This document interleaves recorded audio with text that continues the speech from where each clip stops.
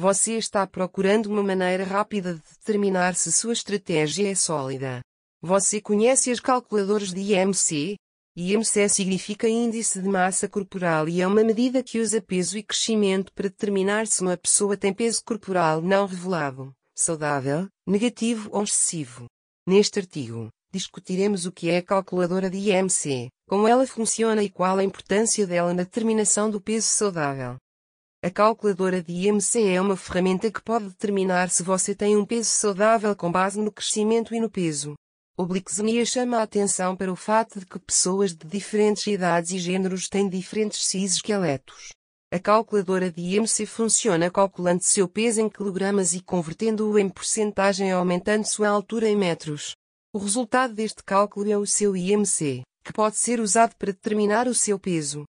Analisa o Y por favor. Clique aqui para calcular com o BMI Kalkulator https://bmikalkulators.pl/